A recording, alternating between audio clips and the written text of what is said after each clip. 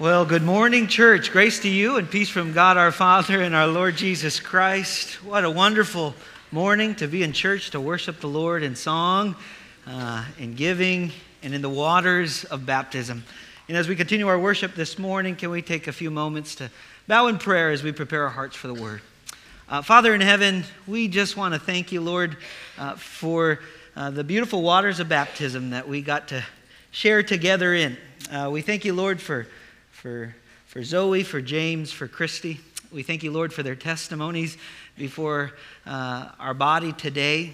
I pray, Lord, that it would be an encouragement, not just to them, but to all of us here today. And Father, we give you all the glory, honor, and praise for the opportunity to see just how you have and continue to work in and through our lives as we are unified with you in the water, as the waters of baptism picture that in your death, your burial, and your resurrection. You know, Father, this morning as we continue our worship in your word, we pray that you just focus us on you. Remove anything that would get in the way. Father, I pray, Lord, that you would guide and lead us. Allow your word to be like a seed that's planted and that bears fruit unto righteousness. What we know not teach us this morning, what we have not give us, and who we are not in Christ, we ask that you'd make us. We ask it all in the mighty name of Jesus. Amen. A party was in full swing aboard a ship. Speeches were being given by the captain, the crew, and also the guests who were on this week-long voyage. Sitting at the front table was a 70-year-old man who was a bit embarrassed, a bit uncomfortable because of all the praise that was being heaped upon him by everyone on the ship.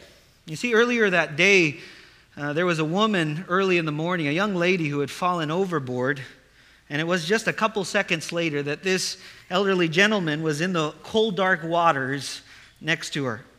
And so they ended up pulling her out, and this man was immediately declared to be an instant hero.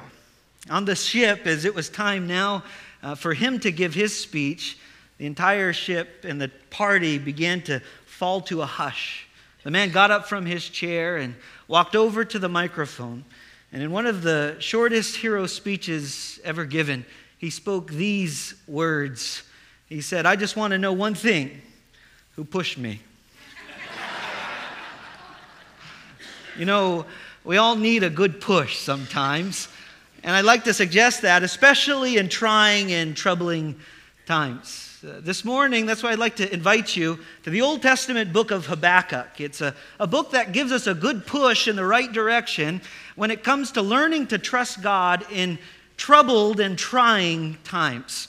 The book of Habakkuk can be a difficult one to find. It's just 3 chapters long. You can find it as the 8th of the minor prophets in the Old Testament. If you're looking for it, you can find it either in your table of contents, take a peek at your neighbors, or you can, as I like to do, find a book that you know well, Matthew, and then go 5 books back, and there you will find Habakkuk. You find Malachi before Matthew, and then Zechariah, Haggai, Zephaniah, and then there is Habakkuk right after Nahum. Habakkuk is a small book, but it's a significant book. The minor prophets are minor. I have to remind us of this, not because they are less important, but because they are shorter in size. In the book of Habakkuk, there are such powerful principles that we're going to consider today and throughout our study as we consider what it looks like to trust God in trying and troubled times. The focus of our text today, we're going to be in chapter 1 in the first 11 verses, and we're going to take some time to talk about what kind of God we are invited to trust in trying and troubled times. Habakkuk ministers probably during the reign of King Jehoiakim. He reigned between 609 BC and 589 BC for about 11 years, and he reigned during a time in Israel of great wickedness. Obviously, there was many times where the children of Israel had turned away from the Lord, but the nation of Israel is now on the verge of captivity. They are going to be exiled by the Babylonians between 606 BC and 586 BC. And this is a trying, troubled time in Israel's history. The name Habakkuk literally means embrace or to wrestle with, and it's fitting with this book because Habakkuk wrestles with a number of questions that he presents to the Lord that we're going to read about in this dialogue between him and God. He wrestles with questions that some of you may wrestle with in regards to troubled times when you wonder if God is being attentive to your prayers. He asks questions like, God, how long will I cry out to you and you not answer me? He's a prophet who asks God questions like, God, how long will you not intervene and you see the wickedness going on around us? The book of Habakkuk is incredibly relevant to us because it reminds us what it looks like to go on a journey of trusting God in troubled times, because while the book begins with a prophet who is worried, it ends with a prophet who is worshiping. It's a book that begins with a prophet who is pouting and ends with a prophet who is praising. And my prayer is as we travel this journey through the book of Habakkuk, you too, whether you're facing some troubled times today, or you may face some troubled times in your immediate circle that you find yourself in, or in the greater world around you, that you would take time to find yourself, if you are worried, that you would find yourself trusting God's sovereignty and worshiping Him as we walk through our text. And so today we're going to ask the question, what kind of God are we invited to trust in troubled times? Would you stand in honor of the reading of the word? Habakkuk chapter 1 will be in the first 11 verses together. The burden which the prophet Habakkuk saw. O Lord, how long shall I cry and you will not hear? Even cry out to you, violence, and you will not save. Why do you show me iniquity and cause me to see trouble? For plundering and violence are before me. There is strife and contention arises. Therefore the law is powerless and justice never goes forth. For the wicked surround the righteous. Therefore perverse judgment proceeds. Look among the nations and watch. Be utterly astounded. For I will work a work in your days which you would not believe though it were told you. For indeed I am raising up the Chaldeans, a bitter and hasty nation which marches through the breadth of the earth to possess dwelling places that are not theirs. They are terrible and dreadful. Their judgment and their dignity proceed from themselves. Their horses also are swifter than leopards and more fierce than evening wolves. Their chargers charge ahead. Their cavalry comes from afar. They fly as the eagle that hastens to eat.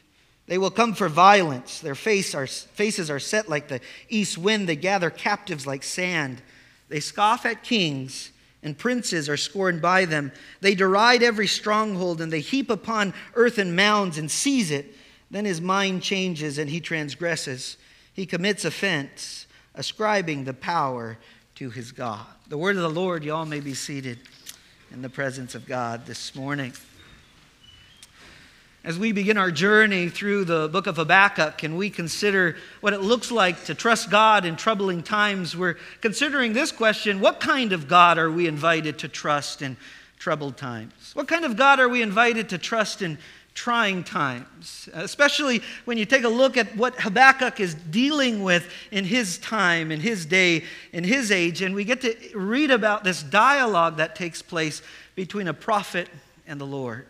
As we dig into our text in verse 1, as we are introduced to the message, the first thing we see is the kind of God we are invited to trust in troubled times is a God who provides a relevant message to his people in times of need.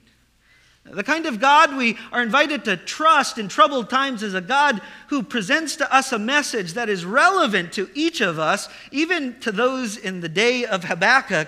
And it's relevant to them in their time of need and in our time of need. In verse 1, the message is introduced. The message is introduced this way. It says, the burden which the prophet Habakkuk saw.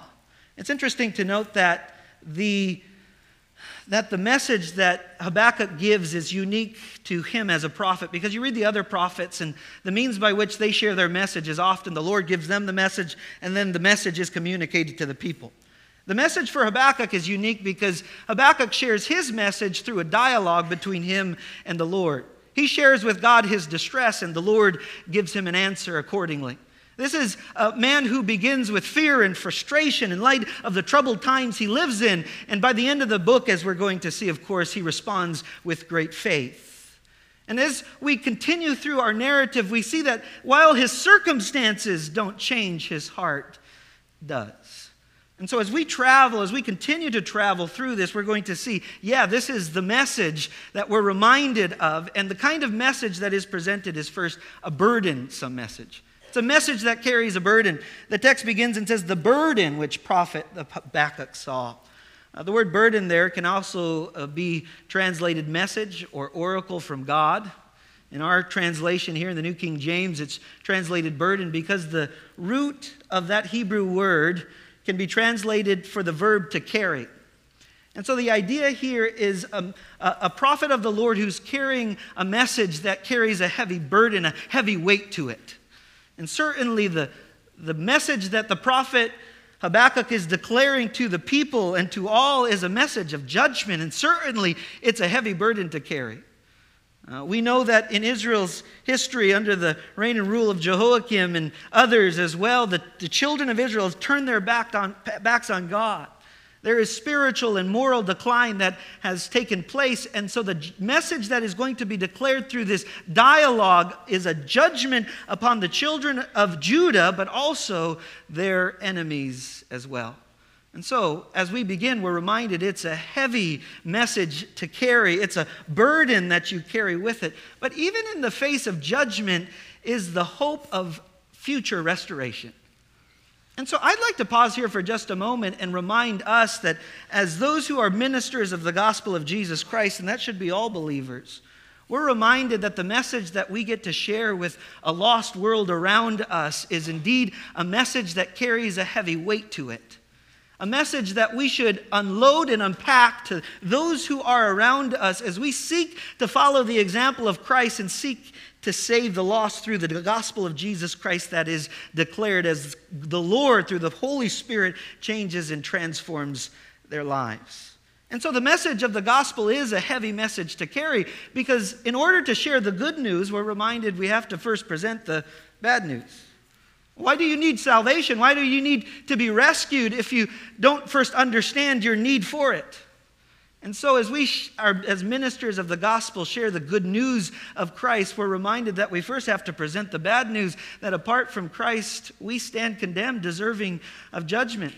If you continue on the path that you're on apart from Christ, it's not just marked by destruction and death, physical death, but it's also marked by spiritual death, an eternity without God and his people forever, a hellish existence indeed. And this is a heavy burden that we carry, a message that we are to unload and unpack before a lost and dying world around us and share the good news of Christ with them, that as they see their need to be rescued, they'd respond in faith and salvation and trust in Jesus as their Savior and Lord. And so first, this message is a burdensome message. Secondly, it's a prophetic message. It says in the verse 1, the burden which the prophet Habakkuk saw. Only 3 prophets are introduced as in this capacity as the prophet. Obviously, we've got all of the minor prophets and the major prophets, but you see this in Zechariah, Haggai, and of course Habakkuk. But he's a prophet of the Lord. A prophet of the Lord declares the word of the Lord, and he is declaring God's word through this dialogue that he is sharing with the people between him and the Lord. Not only is it a prophetic message that is being introduced, but it is also a personal message that is given. I'd like to suggest the reason we have this book and we have this prophetic message is because it demonstrates that God cared for the prophet Habakkuk. This prophet finds himself distressed and he says, God, why are you inattentive to my prayers? God, why do you seem to respond to my concerns with indifference? And as he presents these questions to the Lord that he's wrestling with, God gives him answers. And the reason God presents it this way is because it shows us that God genuinely cares for the prophet Habakkuk. But not only that, God genuinely cared for the people of Judah. God cared for those who were his own, whom he set apart as a nation unto himself, as they were to follow him, seek after him, and be holy as he is holy. And this message is a reminder to them whenever they receive it, whether they find themselves already in captivity or not, to be reminded that God disciplines those he loves. But be reminded that in the midst of justice that he brings even to his own people, divine discipline takes place, but the future hope of restoration is still there. And so in the face of judgment, there is also hope. And we're reminded that the reason this message is given, it's personal to Habakkuk, but it's also personal to the children of Judah, God's chosen people. But it's also personal for you and for me. As I said earlier, if ever you've had those questions like Habakkuk, you've asked God, why are you inattentive to my prayers? How long shall I cry out to you and you not answer me? If ever you found yourself in a place of distress and you've asked God, why are you indifferent to the concerns that I present before you? God, I know who you are, holy, righteous, and just, and yes, this is what's happening. The righteous seem to suffer and the wicked seem to prosper. Lord, I don't understand it. And we get to see a personal message that's given to each one of us in light of who God is. And so who is God? As we are introduced to him in verse 1, as the message is introduced, he's a God who provides a relevant message to his people who find themselves in need.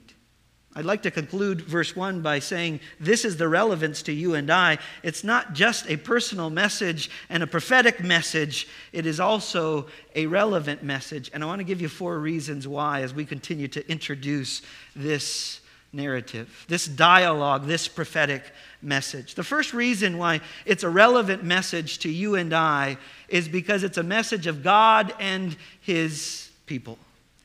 Something that's interesting about it is this, that societies may change.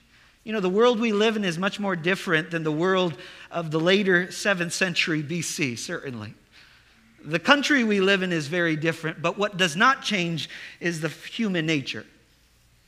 The reality is the reason for the problems back then are the same reasons for the problems today. It's mankind who needs ultimately the problem of their heart to be solved with a transformation that happens in Jesus Christ, our Savior and our Lord. You take a look at the problems of the world, and many people want to solve them in different ways.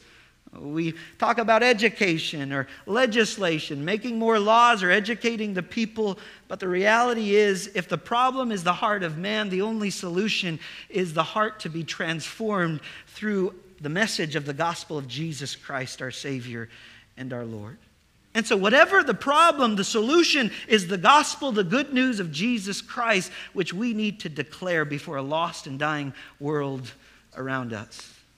And so when you go into well, I guess you don't go into the voting booth here in Oregon. You send in your ballots. As you send in those ballots, be reminded of the sovereignty of God over all of these things. And that God is the one who raises up leaders and takes them down. And also know that all of these leaders may not be the solution. God is. And whoever is in the positions of leadership in government, locally, statewide, or nationally, we're reminded that God still reigns supreme. And so, first and foremost, we see the reason this is relevant is because we see that it's a message about God and his people. And these people have gone astray and been led astray by their sinful nature. Secondly, it is a message of God and his plans. The neat thing about Habakkuk is God reveals his immediate plans to execute divine discipline through the instrument of the Babylonians, the Chaldeans. But we know in the greater plan of God, he's got a plan to restore them 70 years later after the Babylonian captivity. They're going to go back, they're going to rebuild. After 586 BC, the temple is destroyed. The walls of Jerusalem are destroyed. But God still has a plan. And 600 years after, there is an even greater plan when Christ, the Lord, will come from heaven to earth to die on the cross for the sins of humanity, rise in newness of life, and offer salvation as a free gift to anyone and everyone who will receive him as Savior and his lore. It's a relevant message because it's a message about God and his plans. Thirdly, it's a relevant message because it's a message of God and his promises. In chapter 2, verse 2, if I could jump there real fast, it says, "Then the Lord answered me and said, 'Write the vision and make it plain on tablets that he may run who reads it.'" In other words, God's word is so valuable. God's word is so powerful that you and I need to take time to write it down. We're reminded that we need to go back to God and recall his promises that are written in his word. That no matter how bad things look, no matter how trying and troubled the circumstances may be, we can continue to put our trust in the Lord. And fourthly, it's a message that's relevant because it's a message of God's providential care over his people. As we walk through the book of Habakkuk, we're reminded that God is sovereign not just over the nations, but he's sovereign over history.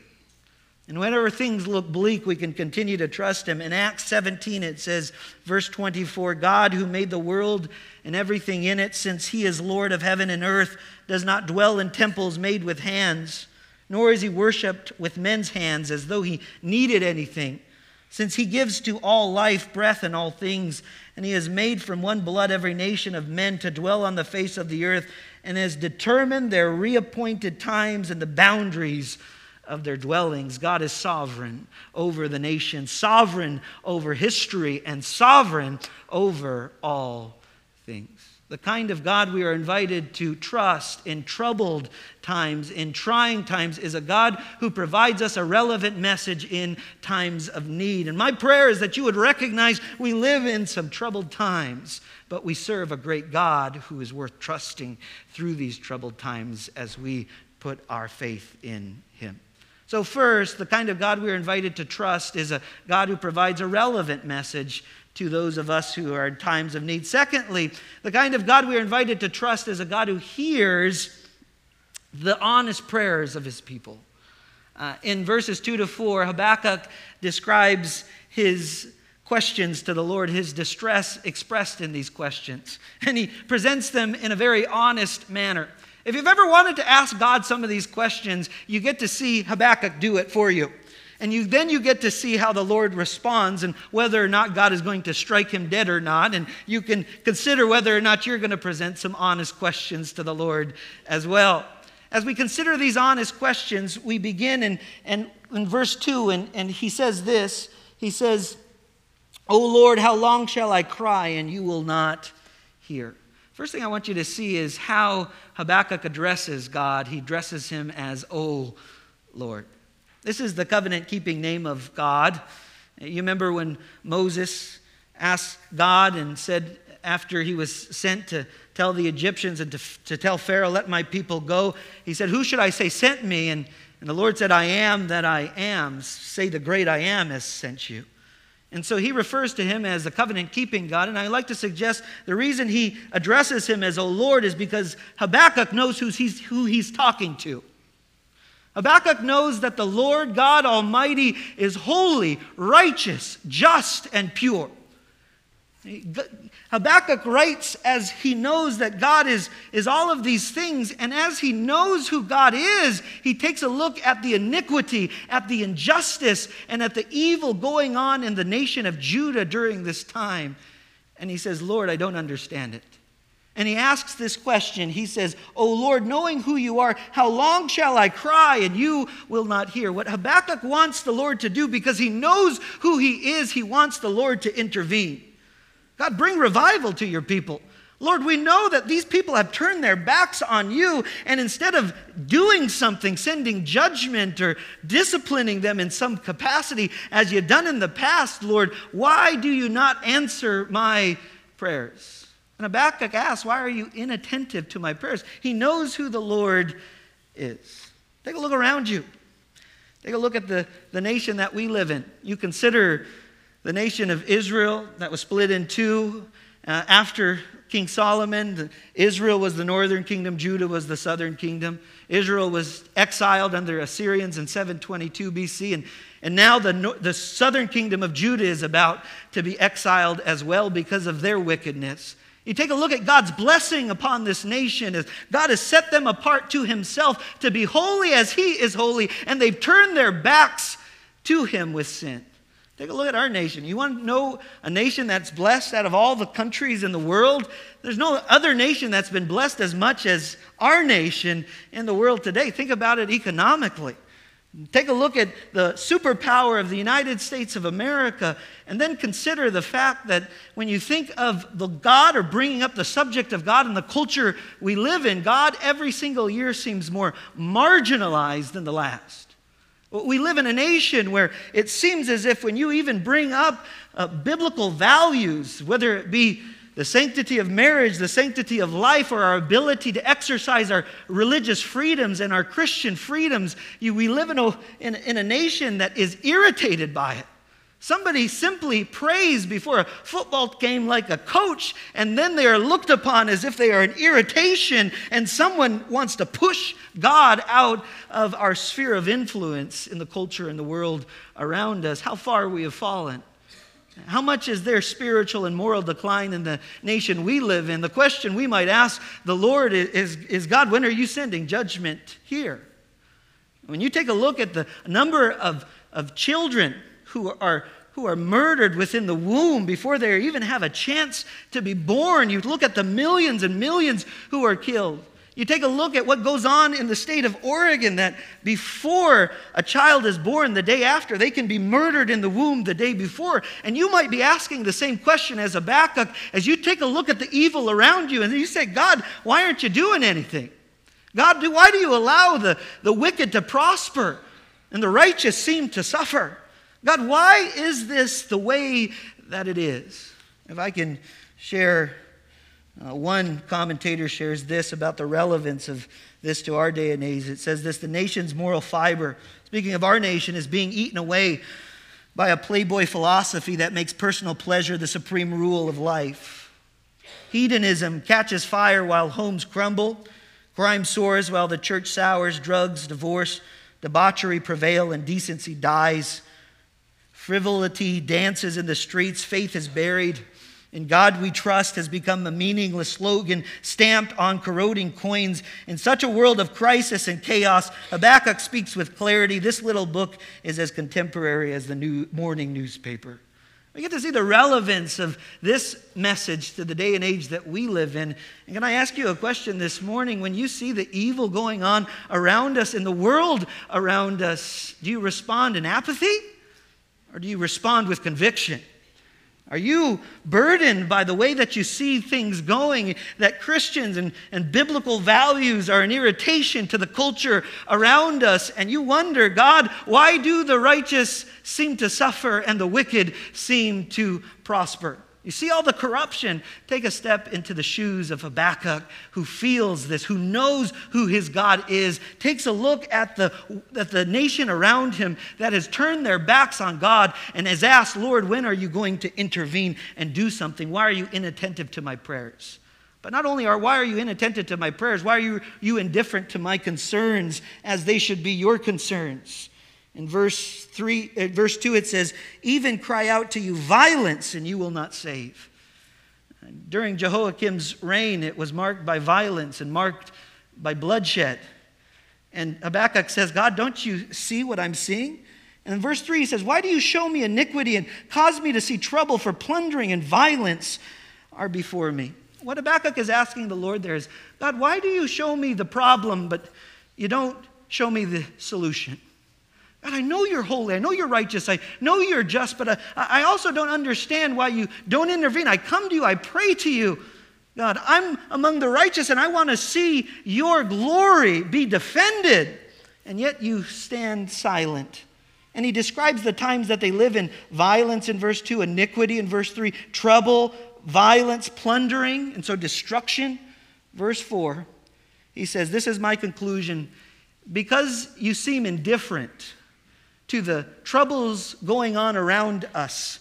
And I know that you're a holy, righteous God, but I can't understand why this is being allowed and why you have not intervened. He says this is the result: the law is powerless. That Hebrew word there can be translated paralyzed. It speaks of a body part that loses its feeling, and so it therefore becomes ineffective.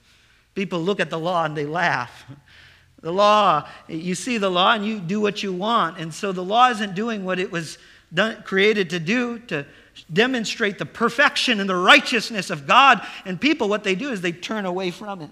Therefore, the law is powerless, and justice never goes forth. Injustice is everywhere. It's prevalent. For the wicked surround the righteous. The wicked intimidate the righteous. And here's the conclusion. Therefore, perverse judgment proceeds. What Habakkuk says here is, in light of your indifference, God, what seems to be happening here is your just statutes seem to be twisted and they become crooked in light of what's happening. And I want you to know Habakkuk's heart here. He knows the Lord. He knows his theology. He knows that God is wholly righteous and just, but he can't figure out why God won't intervene, why God is inattentive to his prayers, and why God is indifferent to his concerns, because he feels like, God, you need to act and you need to do it now. Maybe Habakkuk was looking for revival. Maybe Habakkuk was looking for God to do something mighty, but he wasn't expecting what God is going to tell us next. But as we pause here in verses 2 to 4, what kind of God are we invited to trust in troubled times? We're invited to trust a God who hears the honest prayers of his people. I want to invite us this morning to consider that and to apply it this way. First, be honest when you pray. Be honest when you pray. I'd like to remind us that sometimes we take a look at the world around us and we talk to people about God and say, I don't know how God is allowing all this to happen. Instead of turning to your neighbor, turn to the Lord and present to him some honest questions. Lord, I'm struggling here. God, I don't understand why you seem inattentive to my prayers and indifferent to my concerns. Take time to present honest prayers to the Lord. What I love about the Psalms is the psalmists often present honest prayers before God. But as they present those honest prayers, they do so in humility, recognizing who God is. They ask God the questions, but then they conclude by declaring that they can trust in the Lord. Let me take you to Psalm 13 as an example of this. As we consider the honest prayer of David, it says, how long, O Lord, will you forget me forever? Are you allowed to ask God that? God, are you so inattentive to my prayers that you won't listen to me? Are you going to forget me forever? How long will you hide your face from me? How long shall I take counsel in my soul, having sorrow in my heart daily? How long will my enemy be exalted over me? David says, I got to be honest, God, it doesn't feel like you're on my side. You don't feel like you're hearing my prayers. You seem to be inattentive and indifferent to my prayers and my concerns. Verse 3, consider and hear me, O Lord my God, enlighten my eyes, lest I sleep the sleep of death, lest my enemies say, I have prevailed against him, lest those who trouble me rejoice when I am moved. Verse 5, here's his conclusion, but I have trusted in your mercy. My heart shall rejoice in your salvation. I will sing to the Lord because he has dealt bountifully with me. Habakkuk begins with distress, but he ends with a declaration of praise, knowing who his God is. Can I invite you to be honest in your prayers with the Lord? If you're struggling, if you don't understand how God could allow the things that are happening in your life and in the world around us to happen, be honest in your prayers by recognizing who God is, but also accepting what he gives you in humility as he does so. And so first, be honest in your prayer. Secondly, be persistent when you pray. You read about Habakkuk. Habakkuk says, how long shall I cry out to you and you not answer me? What Habakkuk is saying is time and time again, I come before you, Lord, and I ask you to intervene, but it seems that you remain silent. When God remains silent, don't leave him, lean into him. And that's what Habakkuk sets a good example for us to do. Even when God may seem silent, even when you're wondering, God, what are you doing in all of this? I can't make sense of it all. Instead of leaving and fleeing, take time to lean into him and discover more of who he is. Because in those moments of silence, in those moments where you don't understand God, those are the moments you learn the most about him. Where he's holding you and taking care of you, and watching over you and leading you just one step at a time. We want to know all of the steps ahead. We want to know 1, 2, 3, 4, 5 ahead. But His word is a light into our path and a lamp into our feet. You can only see so far ahead of you, and so you trust Him one step at a time. Pray persistently.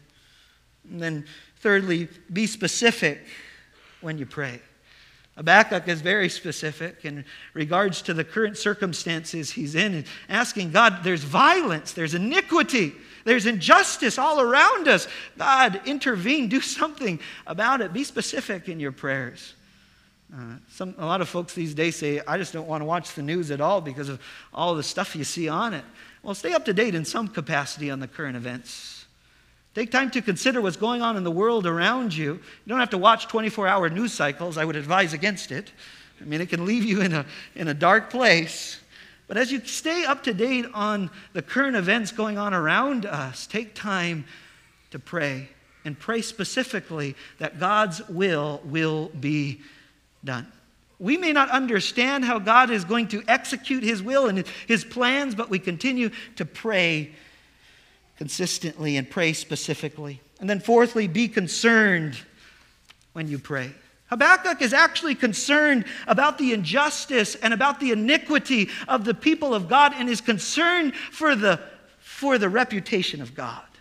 Can I ask you, are we concerned about the evil, the injustice, the iniquity that's going on around us? Are we concerned enough to pray, or do we simply respond in apathy, or just turn that off because I don't want to hear it? Habakkuk is driven to his knees in prayer, trying to understand the world around him and asking God to do something. And you know what God is doing? He's speaking a message through Habakkuk, through this dialogue between him and Habakkuk. And so be concerned when you pray. And may I suggest, if you're not concerned, ask God to make you concerned. I always like to say this: ask God to break your heart for what breaks His.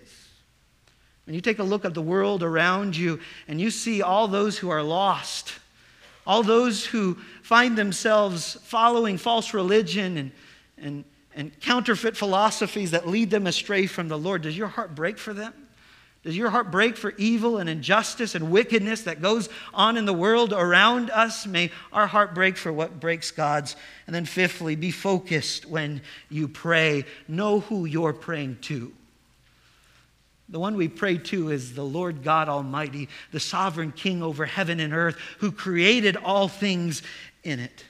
He is the one who rules and reigns. He's the one who appoints leaders, and He's the one who removes them.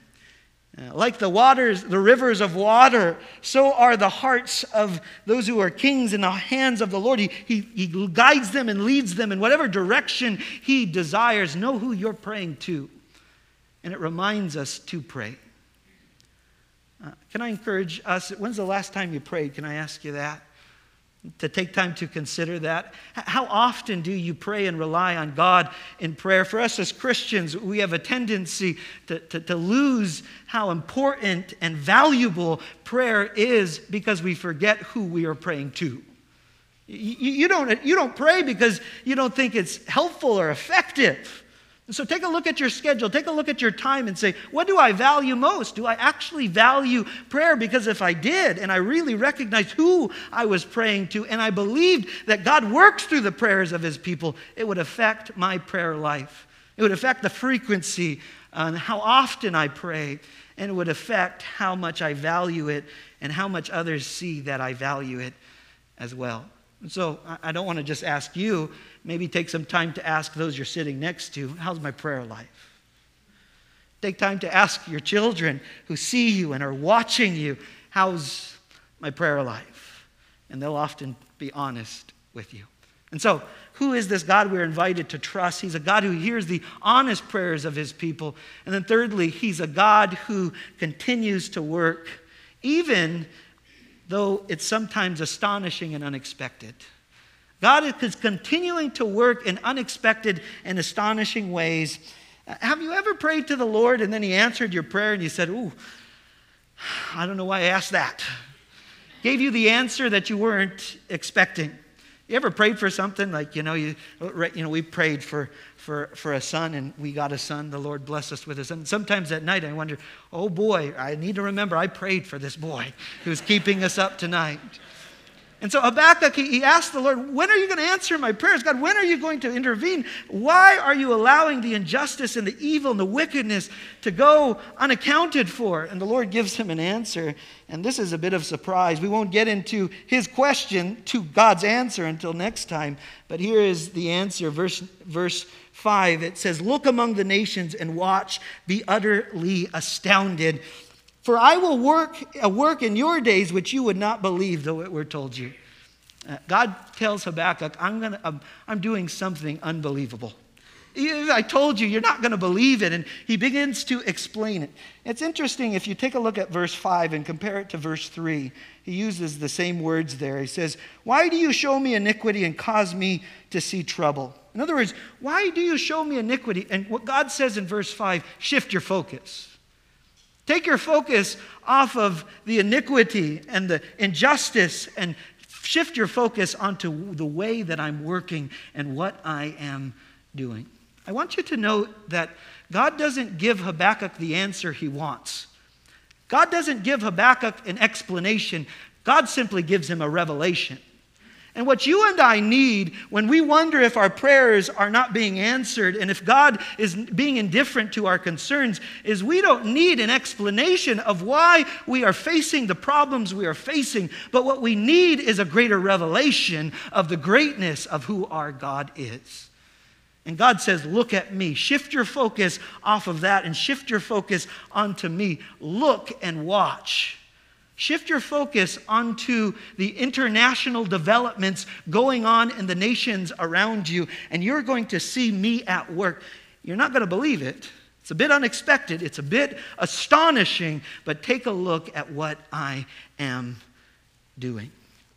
The next verse, verse 6, he says, for indeed I am raising up the Chaldeans, a bitter and hasty nation, which marches through the breadth of the earth to possess the dwelling places that are not theirs. I can almost imagine Habakkuk just like listening to the Lord. The divine silence has been broken. Habakkuk has been crying out to God, God, how long will you turn a deaf ear to my cry? And then the Lord speaks and he says, look, watch, and be astonished.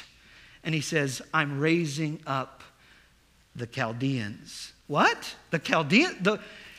Okay, God, we're wicked. We've got our problems. But you want to bring about divine discipline and bring about justice and by an even greater wicked nation? And that's what the Lord said. He says, I'm raising up the Chaldeans. And it's not like God doesn't know, like it was a surprise. Like, oh, Habakkuk, I didn't know they were so as wicked as they were. He explains how wicked they are. He says, for indeed a bitter and hasty nation, a cruel and a quick nation, which marches through the breadth of the earth, impetuous to possess the dwelling places that are not theirs. Now, if you take a look, think about some nations that take nations that are not theirs right now. If we could think of something going on in the world right now, you think of Russia who has invaded Ukraine and they say, that's mine.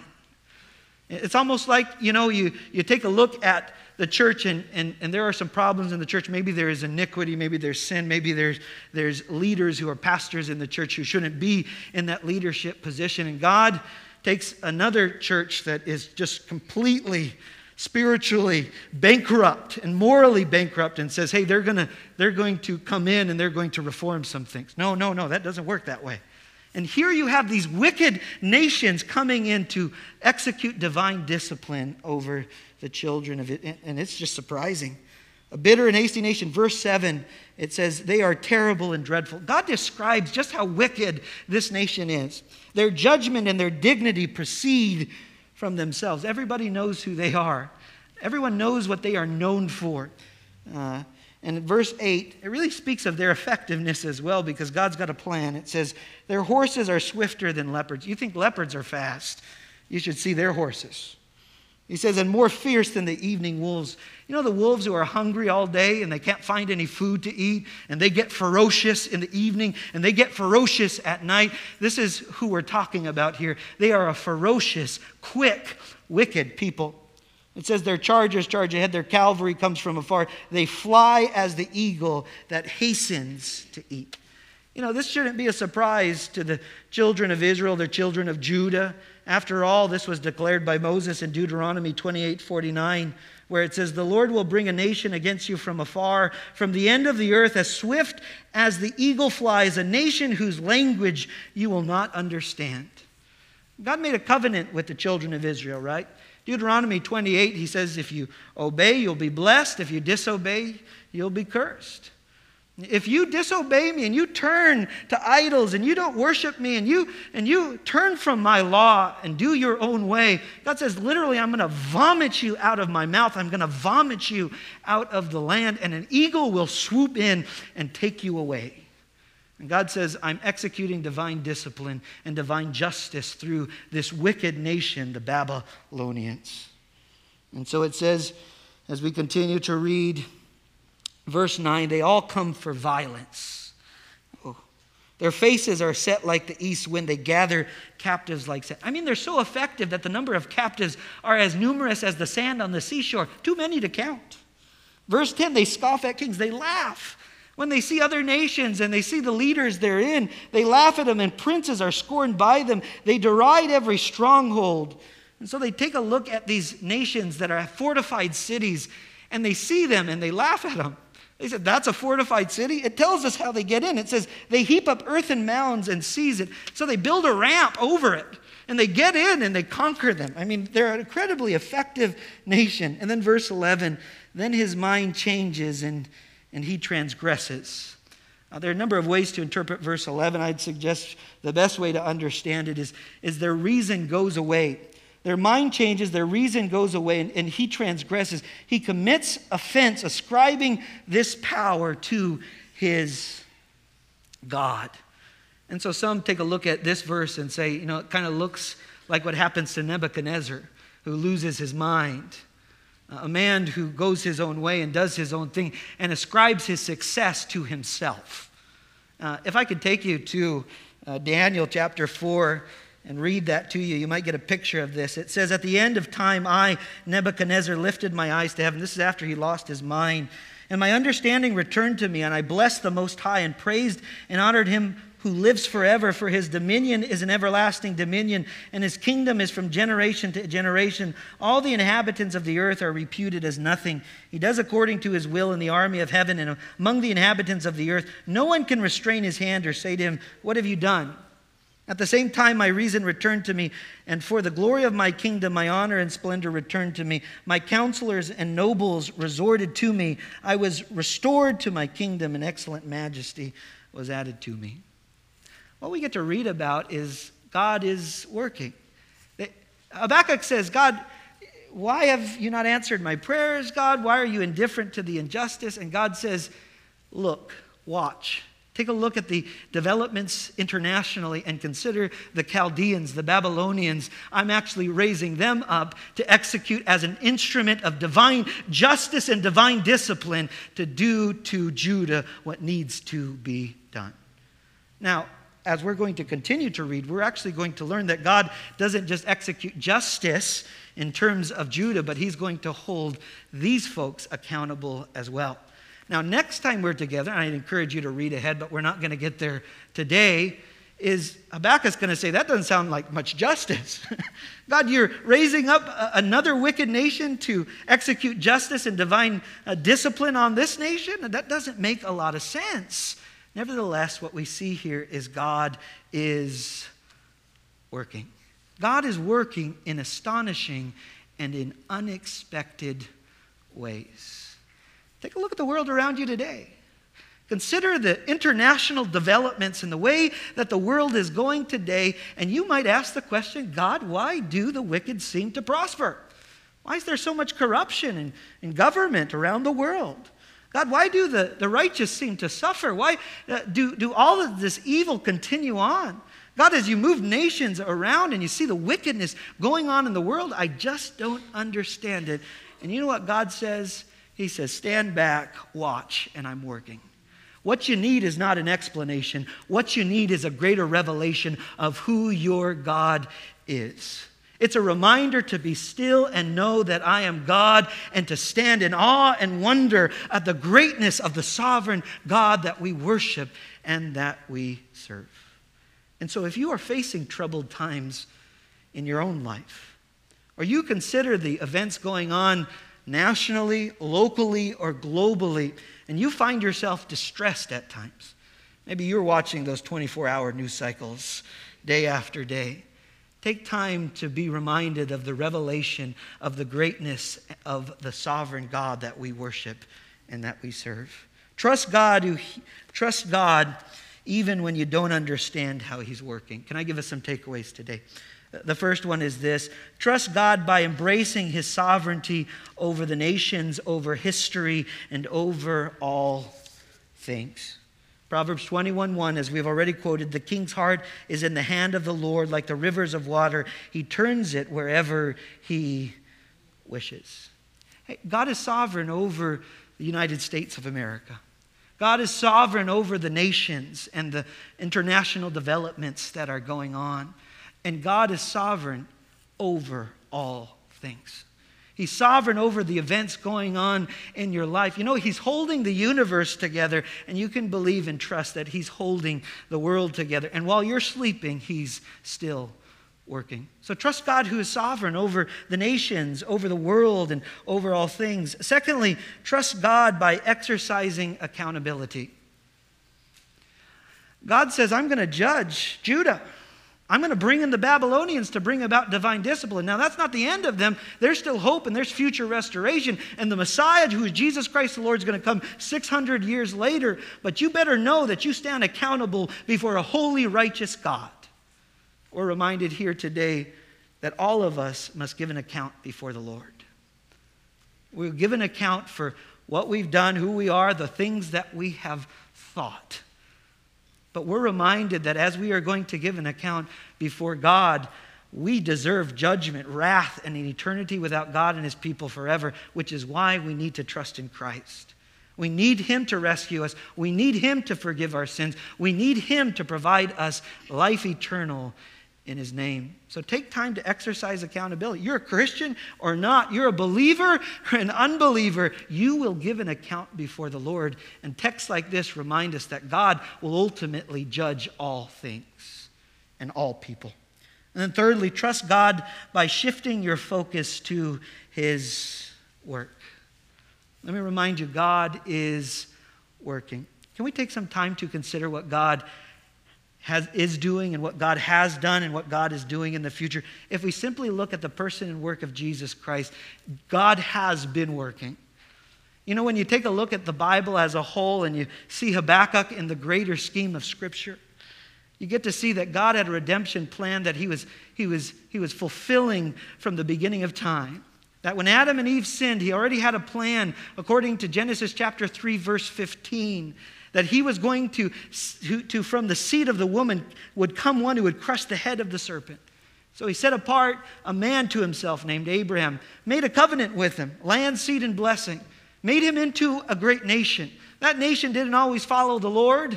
That nation was split in two, northern and southern kingdom. Now we find the southern kingdom, there's the only thing left, Judah, and they're about to be taken into exile as well. But God still has a plan, and God still has a purpose, because the Messiah comes 600 years later, and that's the work that God has done.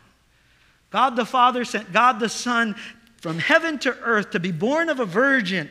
And the reason he was born in a manger was in order to die on a cross for your sins and for mine. God has been working. God is working right now. God is working in the hearts of his people. He's accomplishing his purposes. Before he left, he promised he's coming back again, and he's going to come as a conquering king. But we've got an assignment as we wait for him to go and make disciples, to tell other people about Jesus, and to take as many people with us to heaven as we share Jesus with a lost world around us. And you better believe God is continuing to work. When you take a look at the national and international developments of nations and how they move around, and the population and how it's growing, be reminded of what your assignment and my assignment is to make disciples to the ends of the earth. Fourthly, trust God as you follow him one step at a time. And lastly, trust God by seeing the bigger picture. I want to invite you to take a look at the current events and the way things are going. And when you submit your ballot, if you haven't already, it's due Tuesday. Take time to take a step back. And as you submit that ballot, be reminded of God's sovereign care over all things. That regardless of how you or I vote, and even though we have a part to play in the process, God's will be done. And so let me leave you with this morning. I want to remind you to see this in light of the bigger picture. If you don't know Jesus as your Savior and Lord, because Jesus is the ultimate fulfillment of Habakkuk. Habakkuk speaks of the judgment that comes upon Judah and the judgment that comes upon the nations. Ultimately, God will restore Judah, but the reason for that restoration is as the Messiah comes, Jesus Christ, the Lord, is going to do what he's going to do. And so do you know Jesus as your Lord and Savior? Have you been forgiven of your sins? Because if you haven't, the invitation is to come to him. To come to him this morning and to believe in him, to trust him. And even though you may be in trying and troubled times now or in the future, you can know that he's going to take care of you. If he can take care of our salvation and our soul, how much more can he take care of the daily troubles that we face? Can we pray?